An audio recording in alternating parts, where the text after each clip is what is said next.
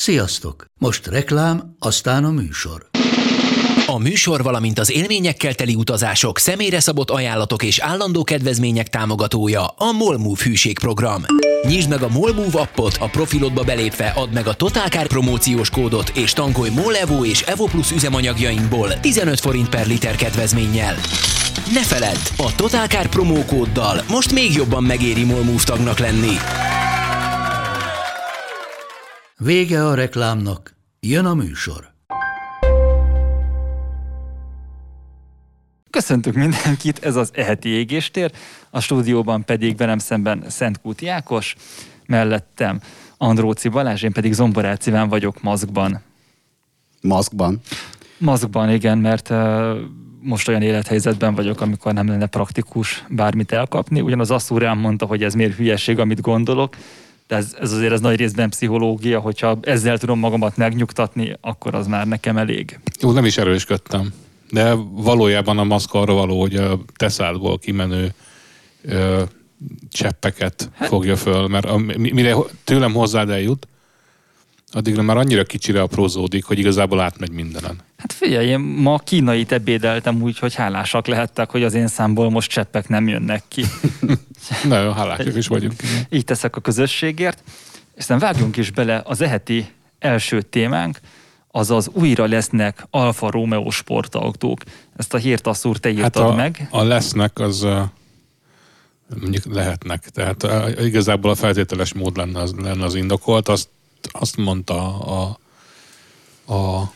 ezzel kapcsolatosan az Alfa Romeo-nak a vezérigazgatója, Jean-Philippe Imparato, azt hiszem, aki korábban a Peugeot-nál volt, hogy akkor lesznek, hogyha a tömegmodellek, amiket a következő 2 vagy 3 évben bemutatnak, azok sikeresen megjavítják a pénzügyi mérleget, ami most katasztrofális. Hát akkor ez azt is jelenti, hogy akkor nem lesznek sportos Alfa Romeo. De van rá esély. Tehát most ugye, amit bemutattak, ez a Tonale, ez pont így a legnagyobb divat legközepében van célozva. Tehát, hogyha valamivel, akkor ezzel lehet pénzt keresni manapság. Egy ilyen középméretű súfszerűség. Ez a magasabb.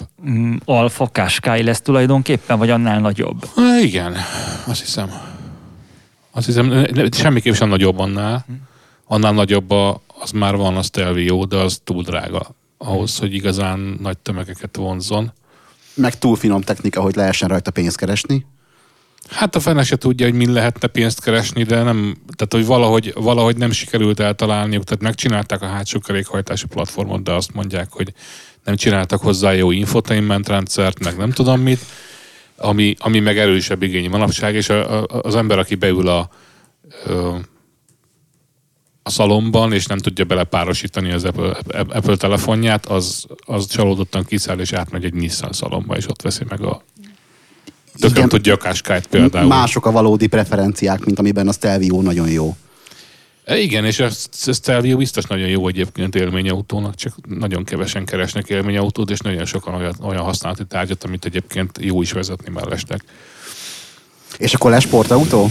És akkor lehet, hogy lesz, hát meglátjuk majd. A legutóbbi Alfa sportautó az a 4C volt, ha jól emlékszem. A legutóbbi 4C volt, de az egy olyan szempontból szerintem egy tévedés, hogy az egy karbonvázas, ilyen túl tervezett dolog volt, egy 1.8-as turbomotorral. Tehát valahogy ott se voltak jók az arányok, azt hiszem a dollarával csináltatták ezt a kasznit hozzá, vagy ezt a belső ilyen vázrészt.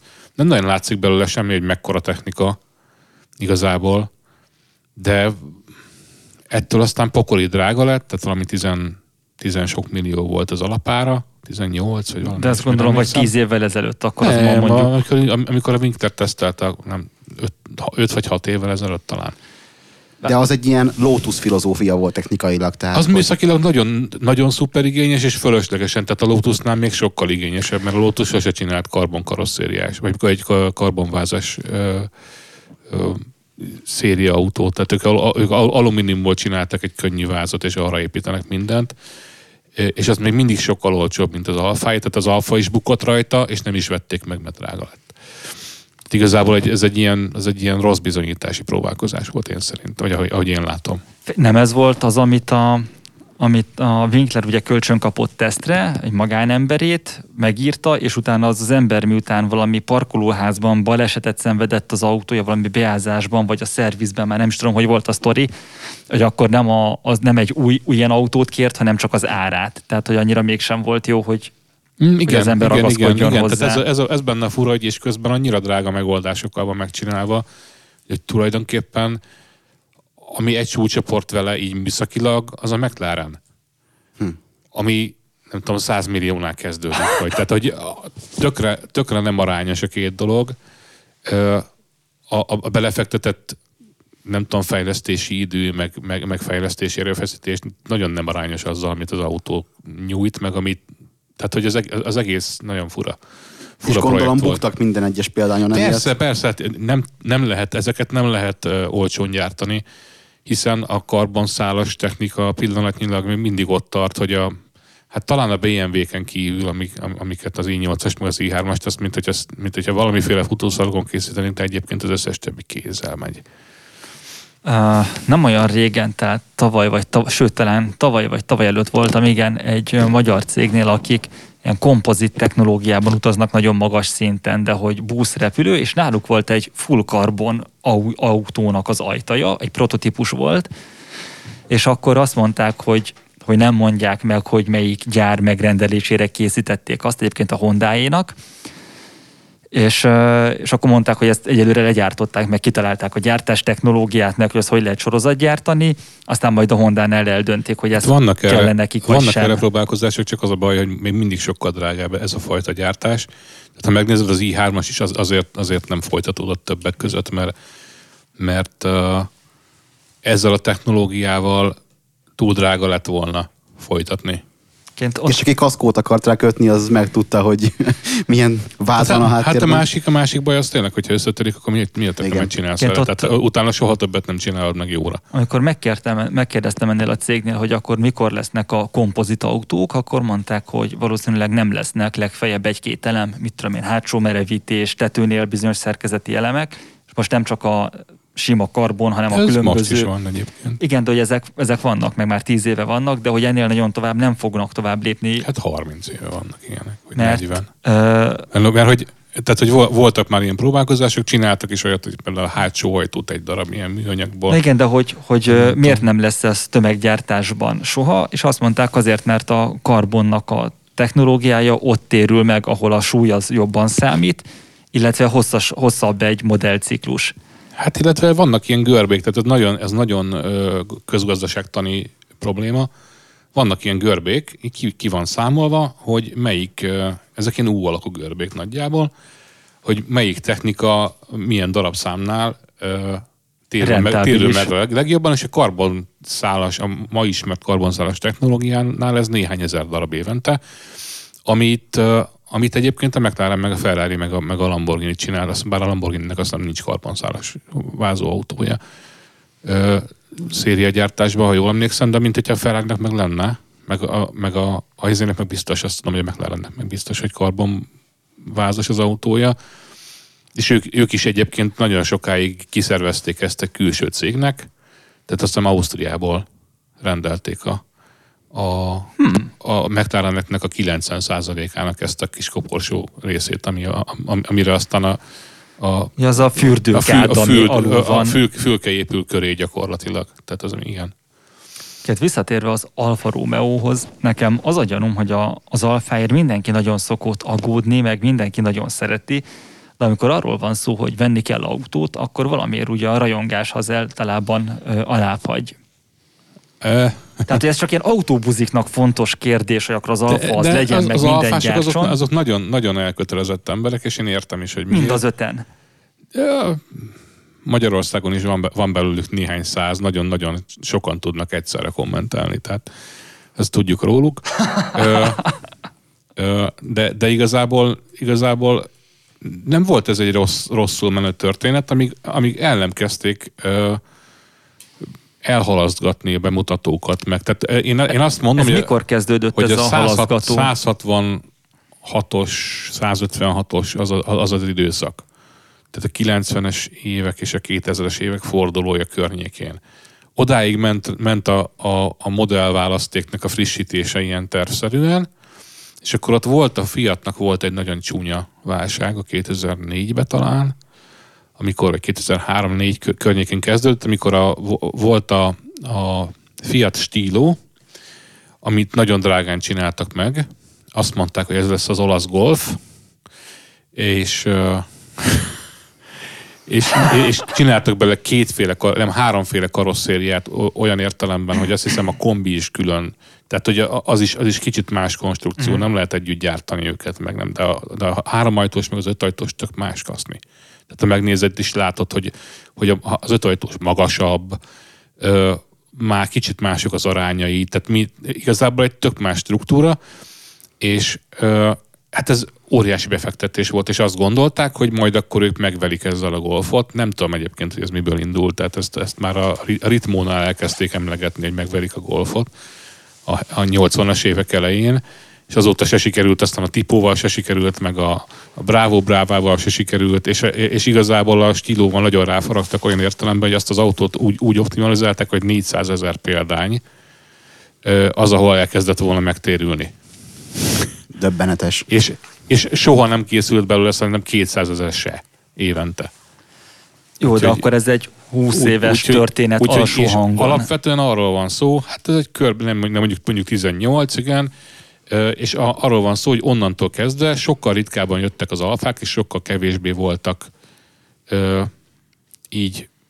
ilyen módon versenyképesek az aktuális konkurenciával, mert ugye azok mindig frissebbek voltak, mert többféle motorral készültek, meg nem tudom mi. És hát már a 159-es már egy ilyen modell, hogy eleve későn jött, éveket késtek vele, akkor a motorválaszték is olyan volt, hogy az Opel-től vették át a blokkokat. És ha más sportautó, akkor azért az a Brera. De a Brera is meg nehezek voltak ezek az autók. Igen, nehezek voltak nagyon. Ez nagyon érdekes, mert egy fura közös fejlesztés, amit a Saabbal együtt kezdtek el, ha jól tudom, ez a platform, amire a 159-es épült, és aztán a mindenki más kihátrált belőle, és maradt az Alfa, és ők megcsinálták az autót, de hát így drága lett, mert ugye csak ők készítették hozzá a saját alkatrészeiket. És így elkezdtek így elfogyni az alfák, meg túl ritkán frissülni az alfák, és így lehet látni, ahogy egy ilyen hosszú grafikonon, ahogy így csökken az eladás, a mostani, nem tudom, Európában talán valami 40 vagy 50 000 autó kelt el tavaly, nem is emlékszem már pontosan, de nagyságrendileg ez. És máshol meg nem nagyon árulják. És már Amerikában is árulják, de az sem nagyon jött be, tehát ott is ilyen 20 000 darabot ment el. Összesen 100 fölött vannak, azt hiszem, de nem sokkal. A múltkor a Karotta kibányázta valamelyik ilyen, úgy hívják ezt a hírfigyelő műsorunkat. Zanzában, igen. Hogy pontosan mennyi az alfának a pont a Tonale bemutatója kapcsán, ami után ezt nyilatkozta a bácsi, az Imparato bácsi, hogy lesznek ilyen alfák, de nem tudni. Tehát ez igazából egy olyasmi, ami pont egy olyan ígéret, hogy ő úgy fogalmazott, hogy ő nagyon szeretné, ha lennének. De ez üzletileg nem biztos, hogy kijön. És ezt is mondta, hogy nem biztos, hogy kijön nekünk üzletileg ez a dolog. Sportautók kapcsán most így hirtelen belegondoltam, hogy az eddigi úgymond sportos vagy sportalfák azok vagy alul voltak gondolva, vagy nagyon túl voltak gondolva. Tehát, hogy így a GT, ami egy 147-es volt, hát az nem volt egy túlságosan finom dolog, vagy hát finom dolog volt. Sportosnak, az egy sportautó, az csak egy kupé, nem? Persze, nyilvánvalóan, ahogy a GTV-ben se volt olyan elképesztően különleges technika. Igazából, hogyha megnézed, hogy mikor volt utoljára igazi sportautója az Alfának, olyan sportautója, amire azt mondott, hogy minden tekintetben megfelel a definíciónak, az mikor volt? 96-ban? De miért mi volt az a 96-os sportautó? Az utolsó, még a Duettónak az utódja, a harmadik generációs régi Spider. 95-ben, vagy nem tudom, mikor fejezték be a gyártását. Az nagyon érdekes volt, mert megcsináltak 60-as években egy ilyen nagyon szép ilyen csónaktestű autó, tehát ilyen talán máig az egyik legszebb ilyen nyitott autó, aminek, tehát aminél nincs az érzés, hogy befejezetlen. És az X19 a smafú újságírókáim. De ez nem, az nem nyitál, pont ezt mondom, hogy tudom, csak ezt trollkodtam, ne haragudj. Az van ezzel, hogyha megnézed az összes ilyen nyitott autót, van egy olyan érzésed, hogy sivár a hátulja. Vagy nagyon sokszor, tehát hogy, mintha hiányozna onnan valami. Mm. Mert hát van a szélvédő, és akkor úgy vége van neki. Van amelyiknek valami teteje, az más, de hogy az sem szokott szép lenni. Tehát ez csak így rá van téve egy ilyen kis kupola. És ilyen hülyén is néz ki, meg le is dobják az emberek, mert a kabrióban pont az a poén. Vagy a Roadsterben, vagy akármi. Tehát, hogy és a Duetto az olyan volt, hogy annyira szép íve van magának a karosszériának, ahogy így lefele jön hátul, hogy tökre elfelejtem neki. Tehát ez mondjuk annyira szubjektív, hogy mit gondolok egy formáról, de nekem pont ott nincs hiányérzetem, ahol egyébként mindig szokott az autó hátuljánál. Mert az annyira szépen van megcsinálva, és akkor utána csináltak egy felújítást a 80-as vagy 70-es évek végén, vagy 80-as évek elején, már nem tudom, ahol ronda nagy műanyag, meg ilyen gumi, nem tudom, az megvan, ez volt a divat abban az időben, ilyen nagy gumi spoilerek. És úgy csinálták át a szegény Spydert, hogy kapott ilyen biztonsági lökhárítót előre, valószínűleg az amerikaiak kedvéért, hátulra meg egy ilyen nagy gumi spoilert, és annyira szerencsétlen. És akkor lett egy újabb facelift talán 90-be vagy 91-be. Az meg olyan érdekes, mert ott meg van ez a klasszikus formád, és akkor a végére csináltak egy nagyon modern hátsó rész, de úgy, hogy így nem érted, hogy ez most hogy kerül oda. Igen, nekem közben esett le, amit mondtam, hülyesség, mert az X19 az Fiat volt. 127-es alapokon igen, egy Fiat. Igen, de valamiért az én fejem az hozzácsapta az Alfához. Hát olasz végül is. De akkor még nem voltak egy cég. Igen, tehát hogy köze nem volt. Az is érdekes, hogy ugye ők viszonylag sokáig volt az, hogy a Fiat az egy magáncég alapvetően, tehát részvénytársaság, de alapvetően egy család kezében van most is az irányítása. Az úgynevezett Agnellik. Az Alfa viszont a Nicola Romeóé volt, nem tudom, 30-valahány, vagy 20-valahányig, talán 29-ig, és akkor kapott egy állami segítséget, hogy jól tudom, és onnantól ez állami kézben van, vagy volt, egészen 86-ig, 85-ig, valahogy így. És azért volt minden rendőrségi, meg csendőrségi, meg mindenféle autó Alfa, mert hogy az állami cégtől rendelt az állami, nem tudom, tehát hogy és még Jeepet is csináltak a katonáknak, csak dupla OHC versenymotort tettek az elejébe, és ez nem volt alkalmas semmire. Konkrétan van ilyen Jeep formájú Alfa Romeo. Mondjuk az mekkora gyűjtői darab lehet most, hogyha valakinek sikerült onnan kimenekítenie? Egy A51, szerintem van belőle azért egy ilyen néhány ezer darab. Hiszen ellátták vele az olasz hadsereget, meg a csendőrséget, csak aztán viszonylag hamar le kellett cserélni őket. És akkor Fiat kampányulákat kaptak. És azok olyan jól is néznek ki, mint ahogyan elképzelek egy alfa pajzs, képzelj egy Jeepet, egy rendes Willys Jeepet, igen, aminek egy alfa pajzs van, tehát úgy van kivágva az elején a hűtőrács, hogy nem függőleges csíkok vannak, hanem egy ilyen alfa pajzs vízszintes csíkokból. De tehát egyébként így messziről azt mondanád rá, hogy egy Jeep, mert tök olyan. Ezzel és mondom, és közben egy 2 vezérmű tengelyes 1900-as motor van benne, amit így nem értes, 80 lóerő vagy mennyi, ami akkoriban az elképzelhetetlenül erőssel volt megegyező, ez nem tudom, 53-as, vagy talán valami ilyesmi. Hogy megálmodták a jövőt, hogy a Fiat Chrysler késői NASA már megjelent akkor? Hogy a Jeep külső Csak a Jeepnek akkor még semmi köze nem volt a Chryslerhez. Igen, de az is egy nagyon hosszú úton jutott el odáig, igen. Ez egy ilyen időkapszula a múltban. Azt hittem, hogy a badge engineeringre gondolsz, mint jövőbelátás. Nem azt mondom, hogy ezek a cégek aztán akkor a múltból nézve a jövőben egyszer egybeolvadnak, és ezt kiláthatta előre. Egyszerűen meg akarom írni, hogy hány mindenki csinált egyszer, amikor a háborús Jeeppel az volt a baj, hogy nagyon hamar tönkrement minden példány, mert a háborúra tervezték, amikor ugye 5 perc a várható élettartam. Tehát ledobják Deszanttal, és akkor utána ráfut egy aknára, és mit tudom én. Tehát az átlagos Jeep élettartama az nem tudom, 6 nap, vagy valami ilyesmi. Milyen jól lehetett erre tervezni? És erre tervezték, hogy nem volt érdekes a rozsdavédelem, meg ilyen hülyeségek nem foglalkoztak ezzel. És akkor, amikor az újjáépítés jött, az amerikai hadsereg meg itt hagyott mindent. És az összes európai országban, de egyébként másútt is. Tehát a japánoknak is azért kellett, aztán a Toyotának, meg a Suzuki-nek, meg mindenkinek kis terepjárót csinálni. Meg azért lett a Land Rover, meg azért lett a csomó másik ilyen autó, mert elkoptatták a jeepeket, mondjuk 5-6 év alatt, vagy 10 év alatt, vagy akármi, de hát eleve mondom, sokkal szarabbul öregszik, mint bármi más, hiszen úgy lett tervezve, hogy háborúra egy évet se bír ki biztosan.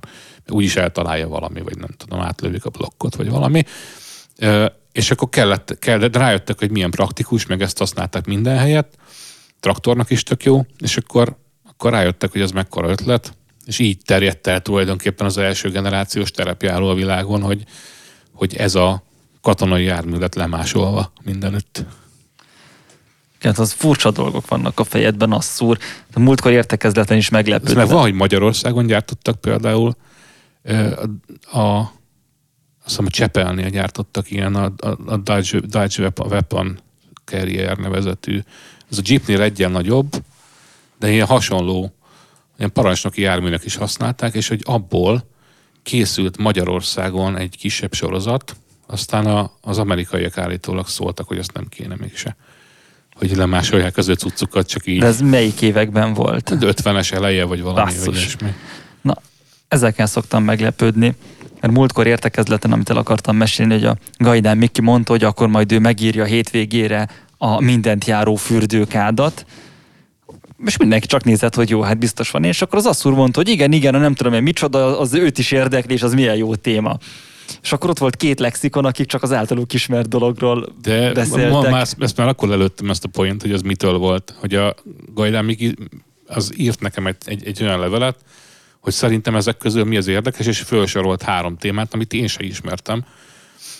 Illetve pontosabban én azt hiszem, ezt a 6 kerekű fürdőkádat például valamikor a 80-as években ilyen autós újságban láttam, de ennyi volt belőle, egy ilyen szemcsés fekete-fehér fotó az automotornak a hírrovatából, azt hiszem 87-ből, vagy Isten tudja. Ez volt a fejembe körbelül, és akkor Miki írta, hogy szerintem ezek jók, és így visszaírtam neki, hogy persze Miki, csak írd meg. Sőt, ráadásul a Miki arról valami kórhű tesztet is talált. Hát ezek ilyen, mondom, ez még Magyarországon is tehát látható volt így újságokban, csak mondjuk azóta sem nagyon terjedt, tehát Angliában sem, ahol kitalálták. Úgyhogy nem biztos, hogy véletlen egyébként, hogy jól megnézted azt a járművet. Tehát a 6 kerekű fürdőkát konkrétan azt hiszem 1 személyes, tehát vagy maximum 2. Hát egy felderítő járműbe annyi is kell, tehát... És az a jármű, amit mindenhol lehet használni, csak közúton nem, hiszen rendszámot nem kap. Ez a másik fel, azt hiszem. Meg aztán még hülyeség is lett volna közútra vinni, mert ott valamilyen nagyon nyomorúságos tempóban tudott csak menni. Ilyen buci kerekek vannak rajta, ami használhatatlan. Még ilyen bordázás is van rajta, hogy mocsárba elmenjen, vagy valamit. Belinkelem az adásnak a leírásába ezt a cikket, és akkor mindenki elborzadhat azon, hogy mennyire szörnyen néz ki. Semmilyen névmemóriám nincsen, tehát nem emlékszem rá, hogy hívják, de valami, még a neve is idétlen volt, azt hiszem. Szerintem ezen nem kell nagyon, hogy mondjam, így ilyen magadat ostoroznod, hiszen ennek a létére sem szoktak emlékezni az emberek, nem hogy a nevére. És akkor rá is fordulhatunk a következő olyan témára, aminek nem biztos, hogy fognak emlékezni a nevére 60 év múlva. Ez pedig a Sony autó, amiről szerintem mind a ketten írtatok cikket. És mint én többször is írtam, mert 2 is van belőle, és nagyon érdekes, meglepi volt annak idején, mert ezt a CES-en, amit mi CES-nek is szoktunk mondani, teljesen elítélhető módon, amit Las Vegasba tartanak, és igazából Consumer Electronics Show, tehát a fogyasztói elektronika, ami mondjuk a mobiltelefonokat, meg a tableteket, meg ilyesmit jelent, annak a show-ja, és oda most már szerintem egy olyan 5-6 éve betörtek az autógyárak, tehát ilyen úgy kezdődött valamikor hát az jó ideje volt azért, hogy azt hiszem a Forza Motorsport 8-al együtt, vagy nem tudom, azzal együtt jelentett be például a Porsche valami előző generációs GT2 RS-t, vagy nem is tudom valamit, tehát valami nagyon-nagyon radikális ilyen 700 lóerő szörnyűlet volt, és azt együtt mutatták be egy ilyen konzoljátékkal annak idején. Ez volt az első jele ennek, de ennek szerintem van már vagy 8 éve, és akkor utána szépen lassan egyre nagyobb teret kaptak ott az autógyárak, mert ugye egyre több mindenki tett mindenféle ilyen tabletszerű elektronikát az autójába, ilyen fedélzeti számítógépet, ilyesmit, és akkor ezekkel hát elég szép területet foglaltak ott. És akkor a Sony egyszer csak megjelent ezzel a Tesla-szerű dologgal, amit egyébként, ha jól tudom, akkor a Magna Steyrrel közösen fejlesztenek, tehát az autós része nem a Sonyé, hanem a Magnáé, illetve pontosabban mintha Ausztriába fejlesztették volna, nekem az a rém. Egyébként, miért nagyon belemegyünk a Sony autóba, az, hogy mit keresnek autós cégek a CES-en, ezzel nekem van egy nagyon fölháborodásom, ugyanis például a motorkerékpároknál van mostanában az, hogy mindig a telefon integrációja, és hogy milyen nagyon fontos, hogy a motorkerékpár az nagyon jól párosodjon a mobillal, és hogy lehessen tükrözni a mobiltelefont a motorkerékpáron, és nekem ez általában az esetek 90%-ában úgy tűnik a végeredmény, mint amikor az ilyen világot már kevésbé értő, idősödő emberek ott ülnek egy nagy asztalnál, és hogy kevés fiatal motorozik. Igen, valóban, ez egy probléma. Mi érdekli a fiatalokat? Hát az én fiam is mindig a telefonját nyomkodja, a telefon. Akkor mi legyen? Hogy tudnánk nekik közelebb hozni? Hát akkor tegyük bele a mobiltelefont a motorba, és akkor biztos szeretni fogják.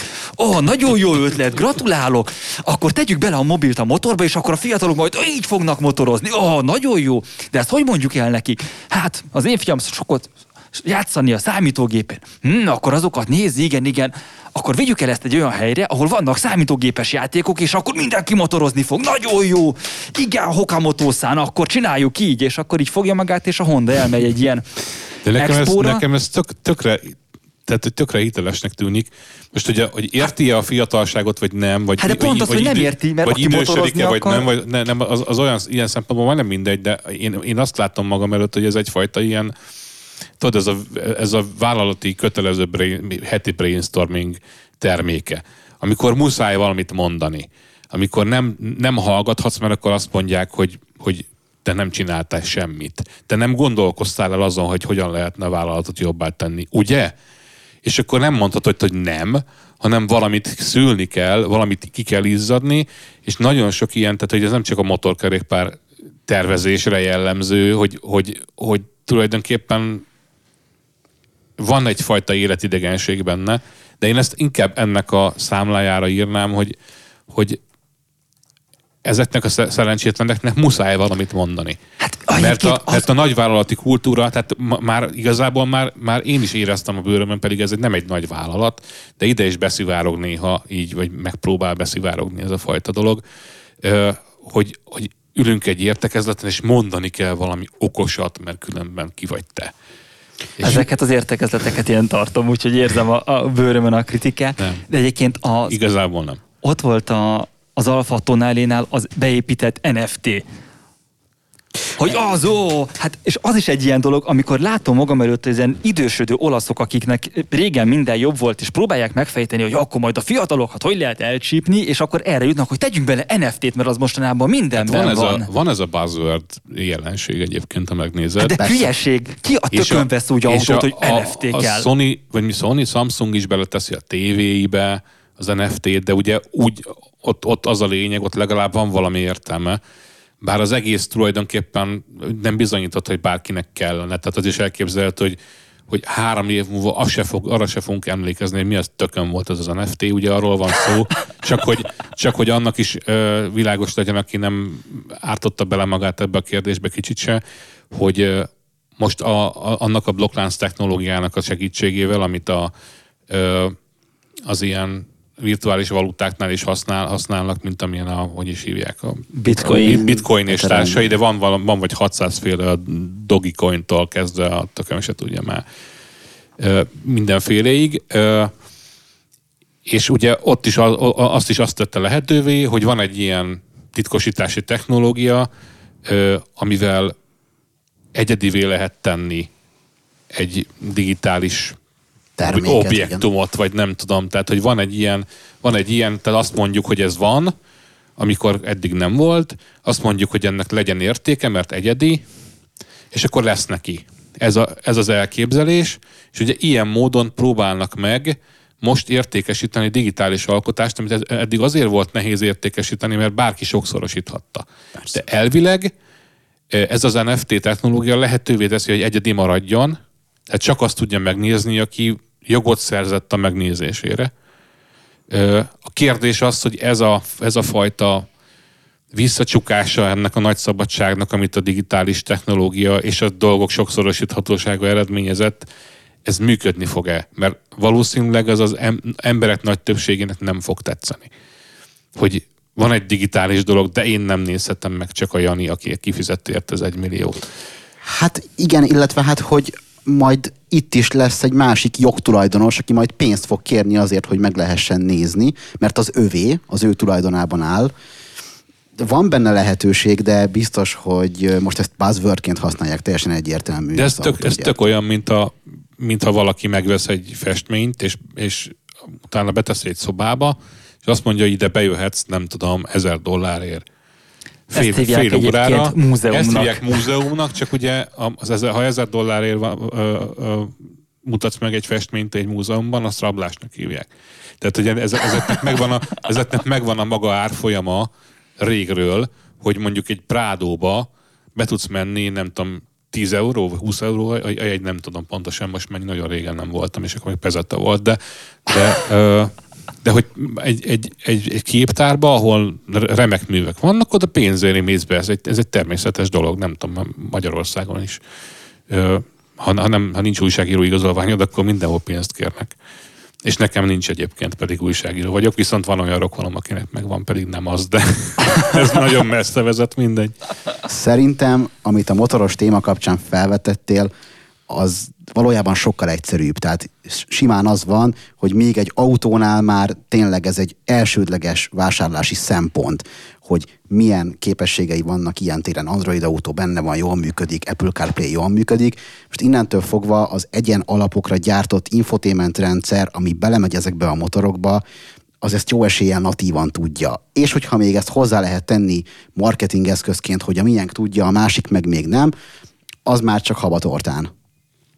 Nem tudom, szerintem ez egy sima technikai dolog. Először így a Goldwingen akadtam meg, ott volt az, hogy akkor a hangvezérlést meg beletettek egy nagyon komplikált menüt, ami tényleg valami borzasztó logikája volt, de ez általában a japán motorokra igaz, hogy nagyon nem érzik azt, hogy az európai ember mit akarna, lehet, hogy nem is akarják, de például a Yamahánál volt olyan, hogy a futómű beállításoknál, meg úgy általában az ilyen motorkarakterisztika, kipörgésgátló, basszus kellett egy kódszótár ahhoz, hogy megértsd, hogy a P1 vagy a P2 az erősebb, és a futóműből az RV1 vagy az RV3 lesz a pályásabb vagy a túrásabb. Tehát, hogy nem voltak beszédlő nevek a menüben. Ez olyan volt, mint amikor a második világháborúban az amerikaiak Dakota nyelven rádióztak, mert akkor azt a náci kódfejtők nem tudták visszafejteni, mert nem volt Dakota emberük. Ne, hát nem volt Dakota náci szótár, az nem létezett ugye többek között.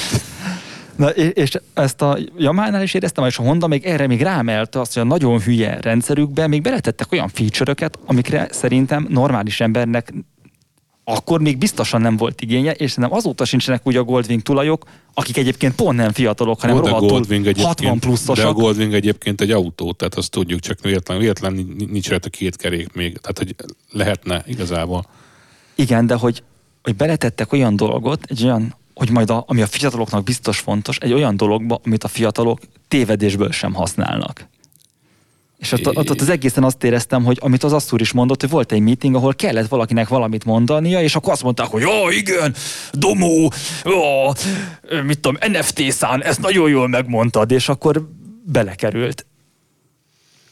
És akkor most jön az elméleted, hogy csak a boomerek motoroznak.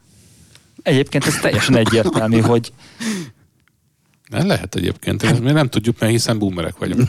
Igen, tehát hogy ezt A Harry-kel beszéltük, ezt már egyébként ez egy tévedés, mert nem vagyunk boomerek, hanem mi a következő generáció vagyunk, de mindegy. Lassan ugyanoda jutunk egyébként. Hát, vele volt erről vitám, meg mondom, ez már volt égéstérben is kb. 90%-os biztonsággal merem mondani. Arról van szó, hogy ugye az van, hogy a motorosok azok hogy előregettek, és hogy a fiatalokat ez nem érdekli. És akkor persze ilyenkor úgy képzeli az idős ember, hogy milyen jó lenne, hogyha a legjóképűbb, legvagányabb, legsportosabb, legokosabb, ilyen nagyon talpra esett fiatal vagányok, amilyen én is szerettem volna lenni, vagy úgy képzelem, vagy én is az voltam, mit tudom én, 18 évesen, hogy azokból kéne az utánpótlás. De azok, akik az átlagnál jobb fiatalok, tehát sportos, vagány, okos, ügyes, stb., az pont nem akar egy olyan közegbe tartozni, ahol csomó ilyen ember van, aki megmondja, hogy kinek mit kell csinálni, mert azok ilyen vén emberek, míg ő a menő fiatal, akkor miért csinálná azt, amit az ilyen öreg sekszagú nyomik, mint amilyen például én vagyok, azok akarnak ott így magukba így tobzódni. Hát ki a tököm akar azokhoz tartozni? És hát igen, többek között ezért is benne van az, hogy valaki miért nem igazából ebben éri ki magát. Én azt érzem szerencsének ebben, és azért gondolom, hogy a motorkerékpározásnak talán mégiscsak lesz jövője, ha nem is pont olyan, mint amilyennek a öreg sekszagú nyomik, mint amilyenek mi vagyunk, amit elképzelik. Mert a motorozás az igazából a közösségtől függetlenül jó dolog.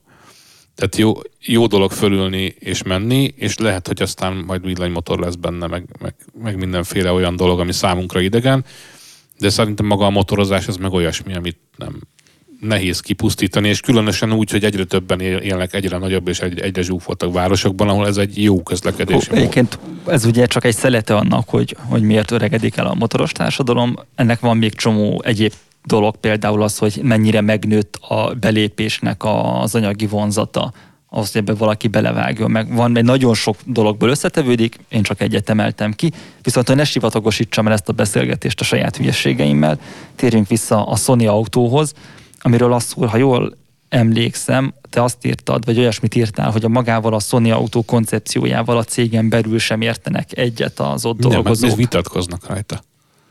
Döbbenet. Nem az a baj, hogy nem értenek vele egyet, hanem tehát, hogy arról van szó, hogy a cégvezetésben sincs egyetértés abból, hogy kell-e ebbe az újabb dologba belevágni, vagy nem. A Sony-nak azért nagyon sok lába van, és nagyon sok mindenbe beleártotta magát eddig is, tehát az elektronikán kívül a zenekiadásba, nem tudom, tehát hogy a számítógépes játékok, akár tévéműsor is, konzolipar, a nem tudom mi, tehát hogy a televízió, igen, tehát hogy nyilván nem fogom tudni az összeset hiánytalanul felsorolni most, amivel a Sony foglalkozik, de hát elképesztően sok mindennel foglalkoznak. És most ehhez még egy ilyen buliba belevágni, ami egyébként nagyon-nagyon nagy fa, tehát azt nagyon kevesen látják, vagy nem tudom, tehát amikor az egész villanyautósdi megjött, akkor mindenki azt mondta, most már mindenki villanyautót fog csinálni, akiknek sok pénze van, az mindenki neki kell autót csinálni. Aztán nem így lett, úgy lett, hogy az Apple, akinek tényleg pokoli sok pénze van, tehát céges szempontból is egyszerűen nem tudják hova tenni. Tehát nem, annyi pénzük van, hogy ezt ennyit nem lehet elfejleszteni, ők havonta kiadhatnának egy új iPhone-t, hogyha akarnának, és nem fogyna el a pénzük. Tehát, hogy pedig az hülyeség egyébként üzletileg. Tehát egyszerűen pokoli mennyiségű, kidurran a bankszámlájuk, és nekiálltak ilyen autófejlesztési részleget csinálni. És egyszerűen odáig jutottak, hogy fölvettek embereket, kifizettek egy rakás pénzt az egészre, meg kidobták ezeket az embereket 5 év múlva, mondván, hogy nem jutottak semmire. Mert ez egy olyan termék, egy iPhone az nem tudom, 39 alkatrészből van. Most mondtam egy számot, nyilván nem igaz, de nagyságrendileg ez. Egy autó az 30 000 alkatrészből van. És ezért van az, hogy tehát ezt nagyon sokan alábecsülik, mert az is csak egy tárgy, amit egy egységes tárgynak érzékelsz, de a létező legkomplikáltabb pénzért megvehető termék az autó. Tehát ha eltekintünk attól, hogy van olyan rettenetesen gazdag csávó, akinek van repülője, még egyel komplikáltabb dolog, de egyébként ez se feltétlenül igaz, mert egy Cessna az nem komplikáltabb egy autónál, meg nincs is benne több alkatrész. sőt bizonyos részeiben egyszerűbb, tehát mondjuk a futóművel sokkal egyszerűbb. De hogy ez az alapvető probléma az autógyártással, ez egy piaci rész. Hogy nem... Igen? Őlinsz tenni a Cessna alá. De ez biztos egyébként. Nagyon múltkor találkoztam egy nagyon érdekes irányzattal, azt érdemes megnéznie bárkinek, akinek van egy kis ideje. Valaki bushplane tuningol. Micsodát? Hát ilyen, az a lényeg, a bushplane az egy műfaj. Ezeket felső szárnyas, nagyon rövid úton felszálló, nagyon könnyű, nagyon erős, erőteljes szerkezetű dolgok. Ez úgy néz ki gyakorlatilag, hogy ilyen hát, mint az asztal, olyan magas, de nagyon könnyű ballonos kerekek vannak rajta. És úgy van megcsinálva, valami pokoli erős motor is van rajta, úgy van megcsinálva, hogy körülbelül 5 méteren száll föl. Tehát így nem érted. Így és 45 fokba.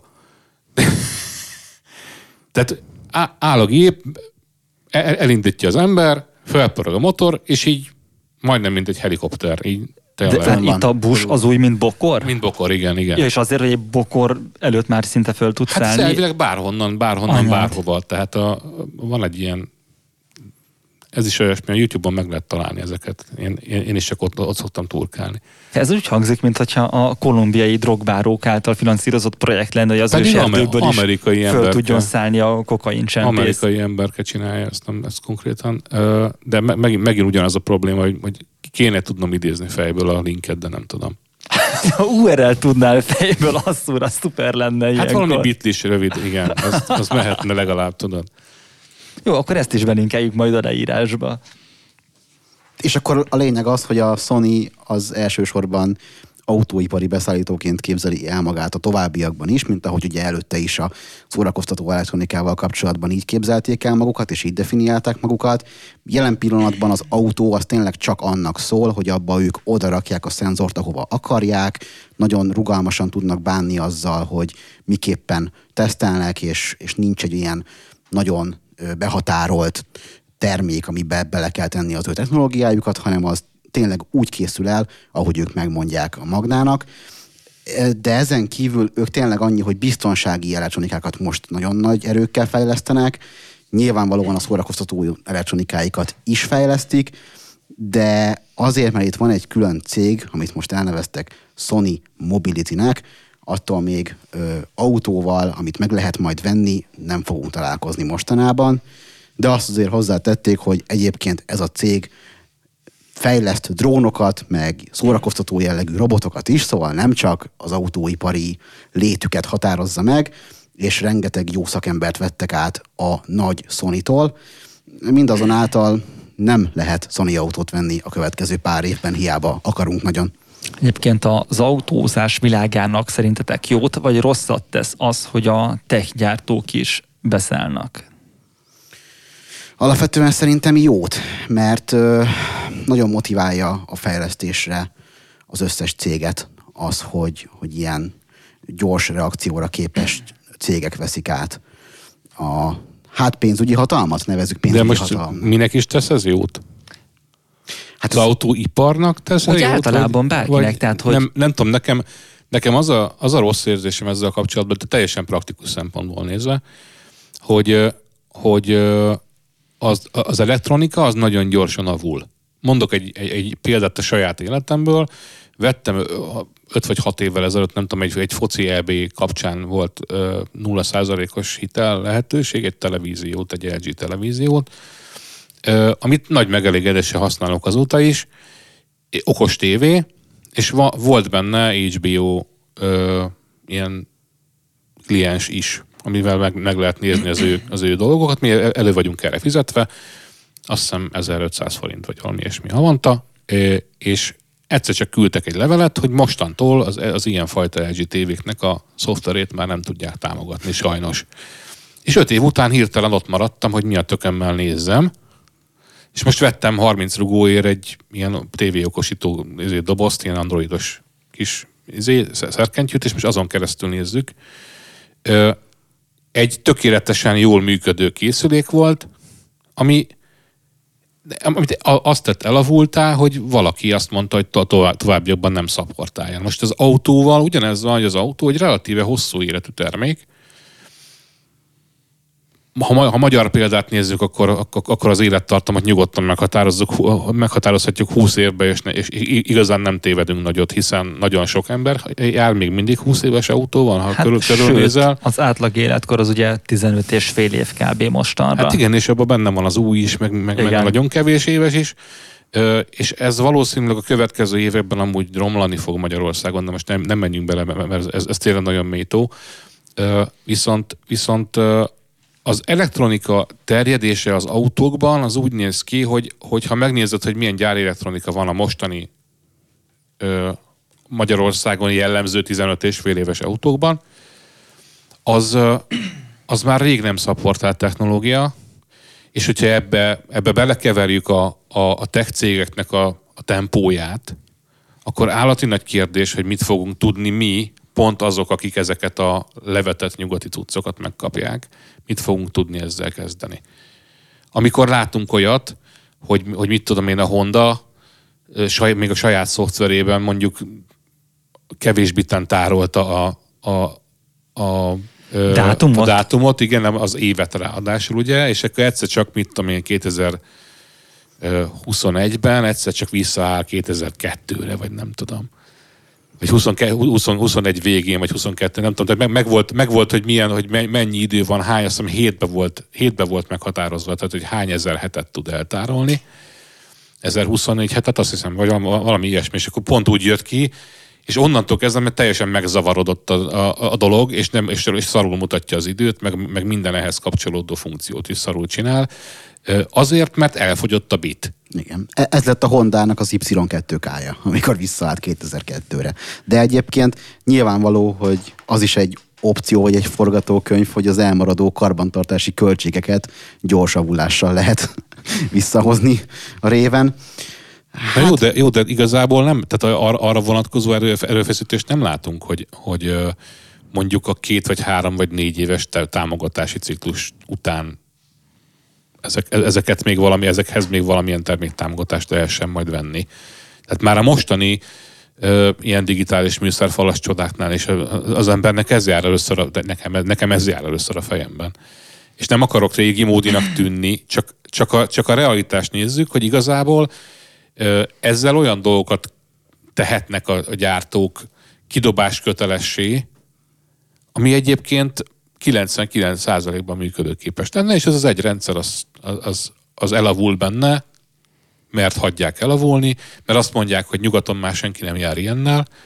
És ugye az én tévém esetében is ez van, hogy valószínűleg ezt a generációs LG TV-t már senki nem használja Amerikában, hiszen 2 évente cserélik. Én nem tervezem lecserélni, amíg tönkre nem megy, vagy legalábbis ameddig élvezem a képét, mert így is elég drágának találtam, és igazából tökéletesen működik. És ugyanez autóban, tehát elképzeled ugyanezt autóban, ami egy nagyságrendel drágább dolog. Mert mit tudom én, a szarhasznált autót is 1 millióért vesz az ember manapság már. Persze. És nem mondjuk 120 000-ért, mint egy tévét, akkor ez egy nagyobb problémává válik. Erre gondolja azt például a Qualcomm, hogy akkor majd ő ad mindenkinek infotainment rendszert, ami egy komplex csomag, és az olyan szinten nyitott, hogy arra bármilyen alkalmazás fejleszthető. Ugye akár egy okostelefon esetén, ahol ha megnézed, akkor persze lehet azt mondani, hogy egy 5 éves támogatás mondjuk kevés, de alapvetően lehet rá külsős appokat fejleszteni, és valószínűleg mindig lesz megoldás mindenre. Hát lehet rá, meg a fejlesztőnek között azért óriási szakadék van. Tehát most még engedj meg még egy példát. Van egy tabletem is, egy Samsung, de olcsó. A napokban derült ki, hogy ez egy 64 bites processzorra rendelkező cucc, úgy is vettem, hogy figyeltem erre, de kiderült, hogy az operációs rendszer 32 bites rajta, és nem lehet lecserélni. És a 32 bites operációs rendszert már csomó app nem támogatja, és le akartam tölteni valamit, és azt írta, volt egy ilyen lista, hogy melyik készülékemen működik, és ez a mobiltelefonomon, meg a másik, még régebbi tabletemen megy, ezen nem. És így elkezdtem kotorni, hogy de miért nem? Hát ez gyakorlatilag a legújabb ilyen készülék a háztartásban, vagy nem tudom, a telefon, ami kicsit újabb talán, de nem sokkal, tehát ezt ilyen 1,5 évvel ezelőtt vettem. És kiderült, hogy 32 bitos operációs rendszer van rajta azért, mert a Samsung valószínűleg a memóriákon spórolva a 64 bites processzorhoz is megteszi azt, hogy ráteszi a 32 bitos operációs rendszert. És, a kevés memória miatt, igen. És egyszerűen nem tudsz hova nyúlni, mert ez a tablet is mondjuk 1 évig volt gyártásban, ebben a formában, és senki nem fog rá fejleszteni. Én meg nem állok neki azon a szinten programozni, hiszen nem tudok. Vagy alternatívát keresni, amiből valószínűleg nem lesz olyan teljes értékű változatod. Hát igen, a másik az, hogy mondjuk, hogyha egy banki alkalmazást akarok rajta futtatni, akkor nem tehetem meg, hogy rootolom. Tehát van egy csomó ilyen érdekes, egymásnak ellentmondó dolog, és én mindig azt érzem ezeknél, hogy előbb fog elfogyni a támogatás. Jogos, de nyilván az van, hogy most kezdődik el a hagyományos gyártóknál, tehát a legtöbb autógyártónál az a processz, hogy lesz már rendes, internetes frissítés, tehát hogy eleve az a kezelőrendszer, ami az autódra rákerül, az nem csak egy márkaszervizben kerül frissítésre, ha frissítésre kerül, hanem hivatalosan minden autóra megérkezik. Tehát, hogy elég csúnyán el van maradva ilyen szempontból is maga az autó infotainment, és hát ezt most fogjuk a következő pár évben ami meglátni. Amúgy pont emiatt érthető is.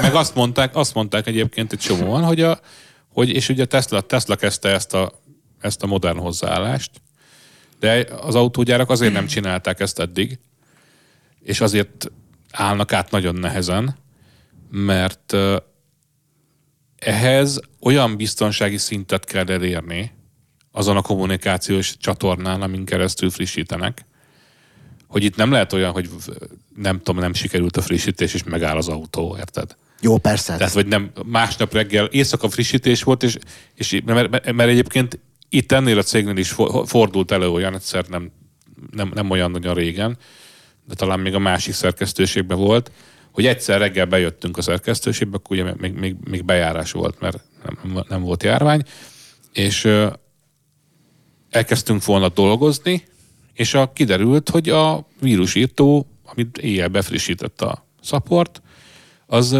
konkrétan minden honlapot letiltott. Fú, erre nem emlékszem, pedig ez nagy buli lehetett. Igen, és akkor oda mentünk, én konkrétan oda mentem a supportos kollégához, hogy figyelj, most szedjétek le ezt, vagy csináljátok vissza a frissítést, nem, azt nem lehet.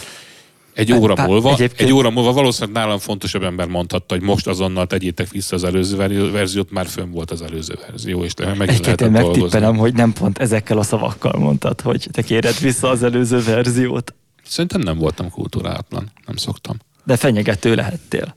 Ja. Figyelj, 120 kiló vagyok, mit csináljak? Bárkire ránézek, bárkire rászólok, mindenki fenyegetve érzi magát. Egyébként visszatérve még a jó dologja a klasszikus tech cégek beszállása az autóiparban, nekem az ilyen boomer parám, hogy én bent a szerkesztőségben is iszonyat sokat szoktam káromkodni például a GoPro miatt.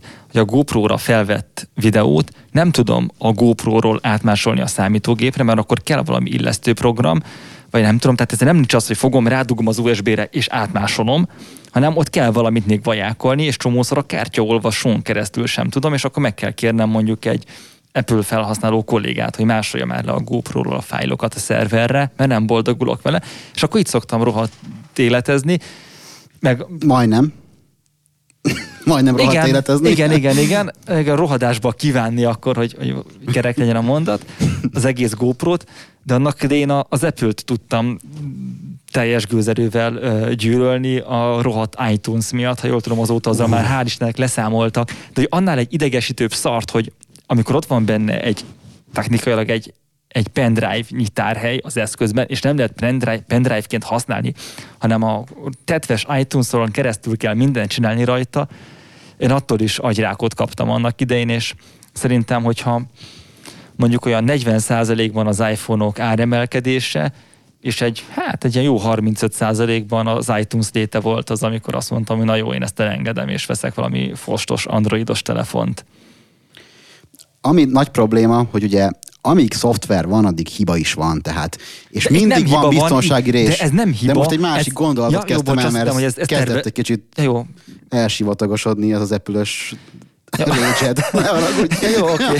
Az a baj, én is hozzátehettem volna, de akkor végképp elásom magam a kedves Apple rajongóknál, és én nagyon, nagyon szeretném magam ettől a vallási vitától távol tartani, ami az Apple és az alternatívák között feszül. Én magam PC-t használok, és Androidot, tehát, és egyszer volt egy mi az iPad-em, 3 nap után eladtam, mert akkor még egy kicsi bukással ki lehetett szállni belőle, ennyit árulok el. Azt akartam csak a gondolatmenetként összerakni, hogy tehát nyilvánvaló, hogy szoftveres bakik, hibák, biztonsági rések azok vannak, és attól függetlenül, hogy egy gyártó nem frissíti az infotainment rendszerét, attól még ugyanúgy benne van a potenciál, hogy gond lesz. Ugye most volt, hogy a Mazdáknak, a 2014 körüli Mazdáknak, amikben DAB rádió van, volt egy olyan hibájuk. Az micsoda? Digitális rádió, ami nem Magyarországon nincsen szerintem. Hát nem nagyon, igen, ugye ott az óriási távolságok miatt mindenképpen ez egy jó technológia, egy internetes technológia az FM-mel szemben, ami a nagy területeken ugye értelemszerűbb és jobban működik. És az egyik rádió adó úgy töltötte föl a kis index képét, hogy annak nem volt kiterjesztése, tehát nem volt egy JPG vagy PNG a végén, lemaradt, lehet, hogy valaki az átírásnál, mondjuk a Windowsban rosszul enterezett, és akkor nem lett kiterjesztése. Ez szépen kiment, a Mazdák elkezdték letölteni ezeket a képfájlokat, amiknek nem volt kiterjesztésük, ezért nem tudták hova rakni. Belezavarodott, igen. És teljesen összezavarta a rendszert, olyannyira, és mivel ez még nem egy ilyen frissíthető, flashelhető dolognak lett kitalálva, ezért kérlek szépen addig fajult a dolog, hogy ki kell ezeket cserélni, amiket viszont a chip hiány miatt nem tudnak beszerezni a márkaszervizek, akikre ez rá van HTK-zva a Mazda által.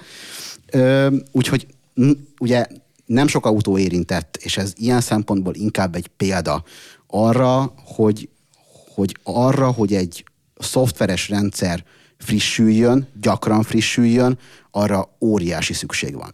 Hát igen, meg olyat is láttunk, hogy a frissítés csinálja a bajt, ugye? Az is gyakori, igen. Tehát ez is előfordult már az életben. Van az informatikusok között egy ilyen működő rendszer. És ebben az esetben is ez van, hogy egyébként annyira japán ez a fajta minden mindig rendben van. A Paptibi jött egyszer azzal haza talán, vagy a Csihós, már nem tudom, valami japán úton voltak, ahol a Toyotának, vagy valaminek az önvezető, kísérleti önvezető rendszere is meg volt mutatva.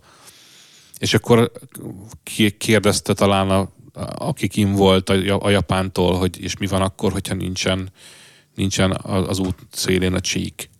És így visszanézett rá a mérnök, hogy mi az, hogy nincsen? Minden út szélén van csík. Mindig. És Japánban valószínűleg tényleg minden útnak a szélén van mindig csík, és a terelővonal is rendesen föl van fested, hogyha ez az ember eljön egyszer Magyarországra, akkor rájön, hogy hol lakik az úristen. De itt kátyuk is vannak, meg minden. A csík szempontjából, igen. Tehát nálunk 30%-os a csík meglét arány szerintem. Tehát nem tudom, hogy egyébként, hogy szoktunk rokonokhoz menni Zalába, hogy ott láttam az életemben az útszélen csíkot bárhol. Tényleg, nem biztos. Most, hogy az elektronikát kiveséztük, és az időnk is lassan lejár, forduljunk rá az utolsó napi rendi pontunkra, a bűnöző percekre, mindenki kedvenc rovatára. Ugye a múlt heti égéstér az nagyjából a rendőrök elől menekülésre volt felhúzva, és annyira nem tudtam lejönni a témából, hogy kipróbáltam, megkérdeztem ügyvédeket, hogy mit gondolnak arról, hogy mi az ő tanácsuk, hogy mint az ügyvéded azt tanácsolom, mint a félelem és reszketés Las Vegasban, hogy mit tanácsolnak a hallgatóknak. És, de milyen szempontból, hogy meneküljenek-e, vagy ne? Vagy... Pontosan. Kitaláljátok ki, hogy mi az ügyvédi tanács. Mondjuk, hogy ne beszélj egy óriási hallgatottságú műsorban arról, hogy hogyan egy kerekesztél a rendőr előtt. Én nem meséltem ilyenről. Nem is mondtam, hogy te voltál. És nem is mondtam, hogy az égéstérben volt. Na, a helyes megfejtés, hogy az ügyvédek azt tanácsolják, hogy ne fogjátok menekülőre, mégpedig ennek nagyon egyszerű okai vannak. Ugye úgy szól a történet, hogy te okozol egy balesetet, amiben mondjuk megsérül valaki. Mondjuk egy súlyos sérülés, ami csonttörés például.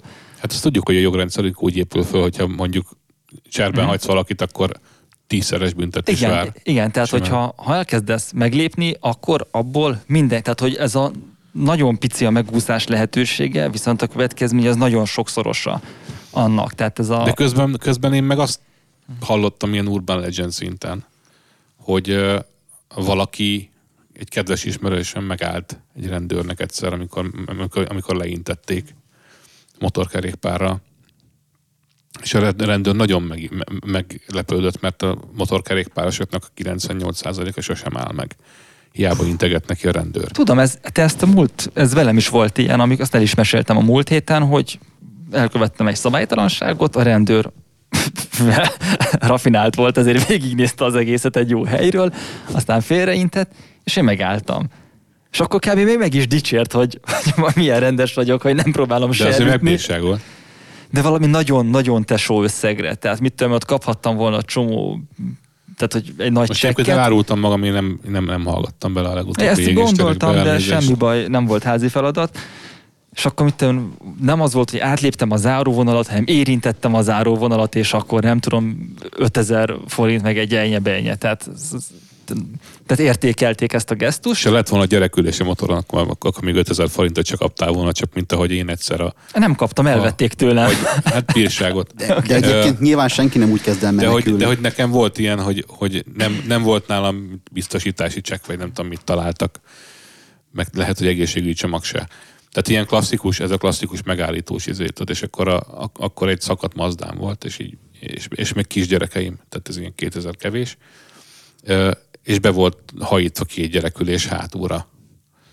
És akkor mondta, hogy hát most levehetné a rendszámot. Mondom, jó, de akkor hogy viszem bölcsében meg óvodába a 2 gyereket holnap? És akkor benézett a kocsiba, ha nem lenne ott a gyerekülés, akkor nem hittem volna, na, tartsa meg a pénzt, azt vegyen csokit a gyereknek, tudod? Szóval... Na a másik, hogy ugye van nagyon, tehát az elmúlt hetekben azért elég sok volt az autós üldözés, tehát hogyha nem az van, hogy okozol valamit és menekülsz, tehát ez mondjuk kizárjuk kapásból a segítségnyújtás elmulasztása és a cserben hagyás. Jó, de ha csinálsz valamit, akkor az a legnagyobb ökörség elmenni onnan. Igen. Kocsival, hiszen tudod, hogy gyalog nem. Ez egy másik tészta. Ha nincs rajtad egyedi azonosító, és valószínűleg ezért aztán a magyarországi átlagtérfigyelő kamerák minőségéből kiindulva nem is feltétlenül ismernek föl, mint utcai járókelőt, akkor ha valami baj van, és időben elmész a helyszínről, akkor nem fognak megtalálni. És lehet, hogy akkor megúszod a bőrit.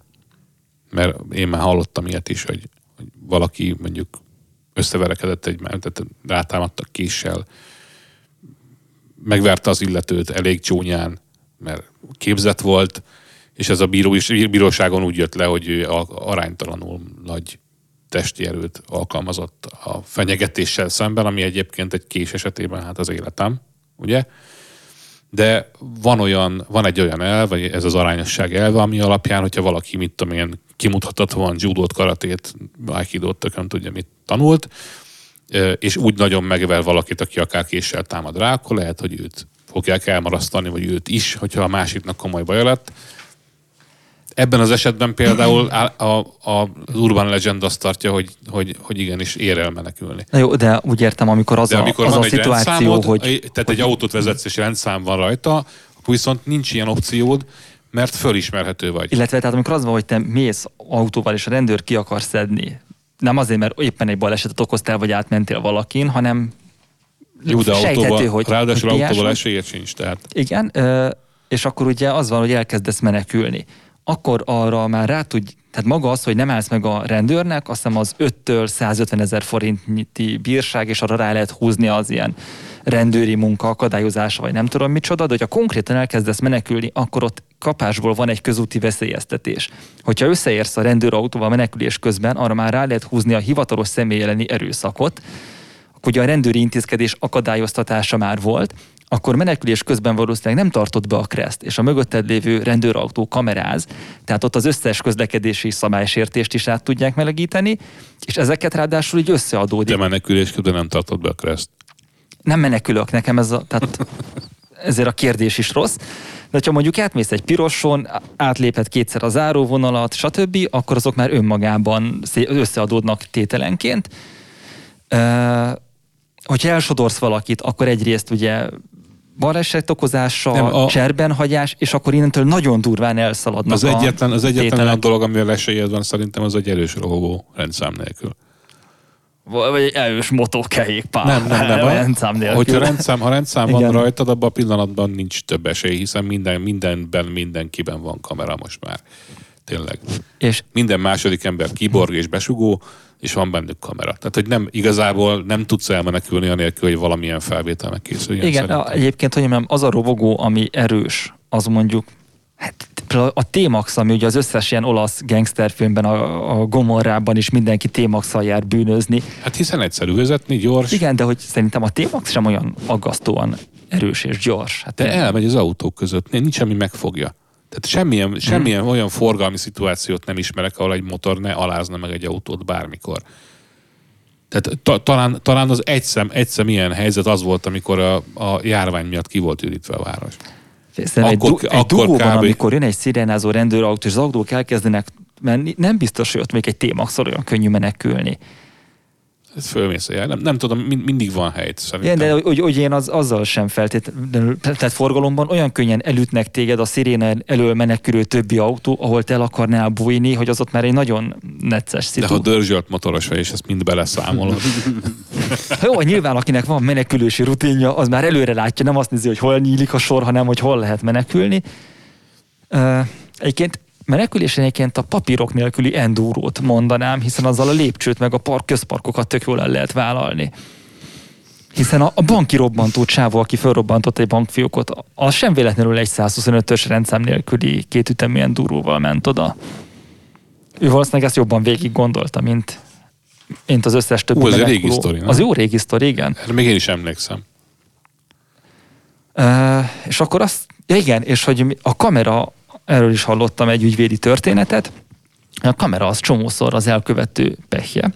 És mert elmesélt azt a sztorit, amikor egy motoros éppen nagyban gyorsan motorkerékpározott, és az lett a vége, hogy beesett egy traktornak a vontatmányához, 140-nél szakszerűen leugrott a motorról megmenekülve, picit megütötte magát, nyilván baleset, és akkor jöttek érte a mentők, stb. Oda jött a faterja, bepakolta a srácnak a motoros gönceit a csomagtartóba, kiérkeztek a rendőrök, és valahogy kiszúrták, hogy a csávónak a cucca ott van bent egy ott álló csomagtartóba, beletúrtak, és meglátták a sisakon a kamerát. Akkor azt hogy gyorsan lefoglalták, mint a bűncselekményhez tartozó, vagy a szabálysértéshez tartozó jelet. Megnézték, és ott volt a koménak a teljes motorozása, az összes 200-ig kihúzatással, záróvonalán átlépéssel, stb. És akkor ezeket is szépen összeadogatták, és ugyan az ügyvéd úr nem emlékezett tökéletesen, de körülbelül olyan 3 millió forintnyi csibészséget tudtak egymás után tenni. Ez csak bírságban? Hát meg büntetőpontban nyilván az ott ment így az irat megsemmisítőbe a jogosítvány. Tehát amellett, hogy még balesetezel, még a saját kamerája ráverte azt szemmel látható összeget. Ez nagyon szomorú, igen. Ezek szomorú történetek. De egyébként éppen ez az, ami, tehát hogy annak idején, amikor elkezdtem ezt az egész nagy motorozásos történetet így pedzegetni, hogy kéne, az úgy volt, hogy nekem eredetileg volt egy 50-es robogóm, amit frusztrációba vettem azért, mert olyan módon állt be Budapest közlekedése, hogy nem lehetett menni, és mellettem mentek el így robogósok, így a két sor között, tudod. És amikor az 50. megy el, tényleg, és 2 óra alatt érsz be a Budafoktól idáig, tehát, hogy egyáltalán nem volt vicces. És nekem itt kezdődött valahol, és akkor valaki egyszer felvetette, hogy próbáljam ki a 125-ösét, amit persze elutasítottam. De aztán valahogy zárt pályán mégis sort került a dologra, és akkor kiderült, hogy ez mennyivel jobb. Jobban tartja a forgalmi ritmusát, zárt pályán. És És akkor kezdtem így végig gondolni a dolgokat, és ugye az van, hogy a legkézenfekvőbb megoldás Magyarországon az, ami létező megoldás egyébként, csak ugye nem ismerjük el, hiszen kivállalná föl, hogy veszel egy 125-ös, vagy 150-es, vagy 200-as robogót, aminek van 50-es megfelelője, és a rendszám nélkül jársz vele, mint egy 50-essel. És nagyon sokan csinálták ezt, csinálják valószínűleg a mai napig, hiszen ki kapná el őket. És azért nem csináltam ezt, mert ez lett volna egyébként a kézenfekvő megoldás akkor is, mert végig gondoltam, hogy ha viszont netán elperecelnék, és ahogy magamat ismerem, meg a szerencsémet valaki biztos elcsap, vagy nem tudom, akkor viszont jön a rendőr, jön a mentő, megnézik, hogy mi volt, és abban a pillanatban, hogy észreveszik, hogy ez nem egy 50-es, amit azért viszonylag egyszerű, tehát beindítod, és rögtön hallod, hogy és nem. Tehát, hogy igazából onnantól kezdve viszont biztosítási csalás, magánokirat hamisítás, jogosítvány nélküli jogtalan vezetés, nem mindenféle, amit nem tudom a pontos jogi kategóriákat, de hogy igazából ott indulsz, hogy lehet, hogy eltörött valamit, ott fekszel fájdalomba, és akkor azt kérdezi tőled a rendőrbácsi, hogy ugye ez nem egy 50-es. Asszúr, én 15 évvel ezelőtt úgy kezdtem motorozni, hogy vettem egy 125-ös Piaggio Liberty-t rendszám nélkül. És aztán tettél rá rendszámot, és jogosítványt Nem, jogosítványt azt utána leraktam, aztán el is adtam azt a Liberty-t. Egy iszonyatosan jó robogó volt, az a léghűtéses líderblokk az valami isteni volt, meg ugye az egészet én nagyon szerettem, de igen, egy ponton éreztem, hogy ez egy nem vállalható felállás, meg amúgy is rohadtul akartam sportra jellegű endurót, és annak lett végül is az áldozat ez a robogó. És azzal volt úgy, hogy az akkori csajommal, ez annyira régen volt, hogy akkor még ilyen is volt, azzal, hiszen most már feleségem van. Nem biztos, hogy ez mindenkinek megvolt, és ez egy kicsit kétértelműnek tűnt. Igen, de hogy... Tehát manapság divat a meleg szál, ne foglalkozz ezzel. Tehát, hogy értem, hogy még egy nagyon régi kapcsolatommal ez annyira régen volt, hogy volt úgy, hogy menjünk el fagyizni. Most akkor. És akkor már volt motorom, igen, tehát, hogy volt nagy motorom, meg jogsim is, akkor figyelj, de most beöltözni, csak az, hogy elmenjünk, üljünk fel a robogóra, és akkor azzal ugorjunk le. És akkor fölültünk, és mit tudom én, 10 méter után kb.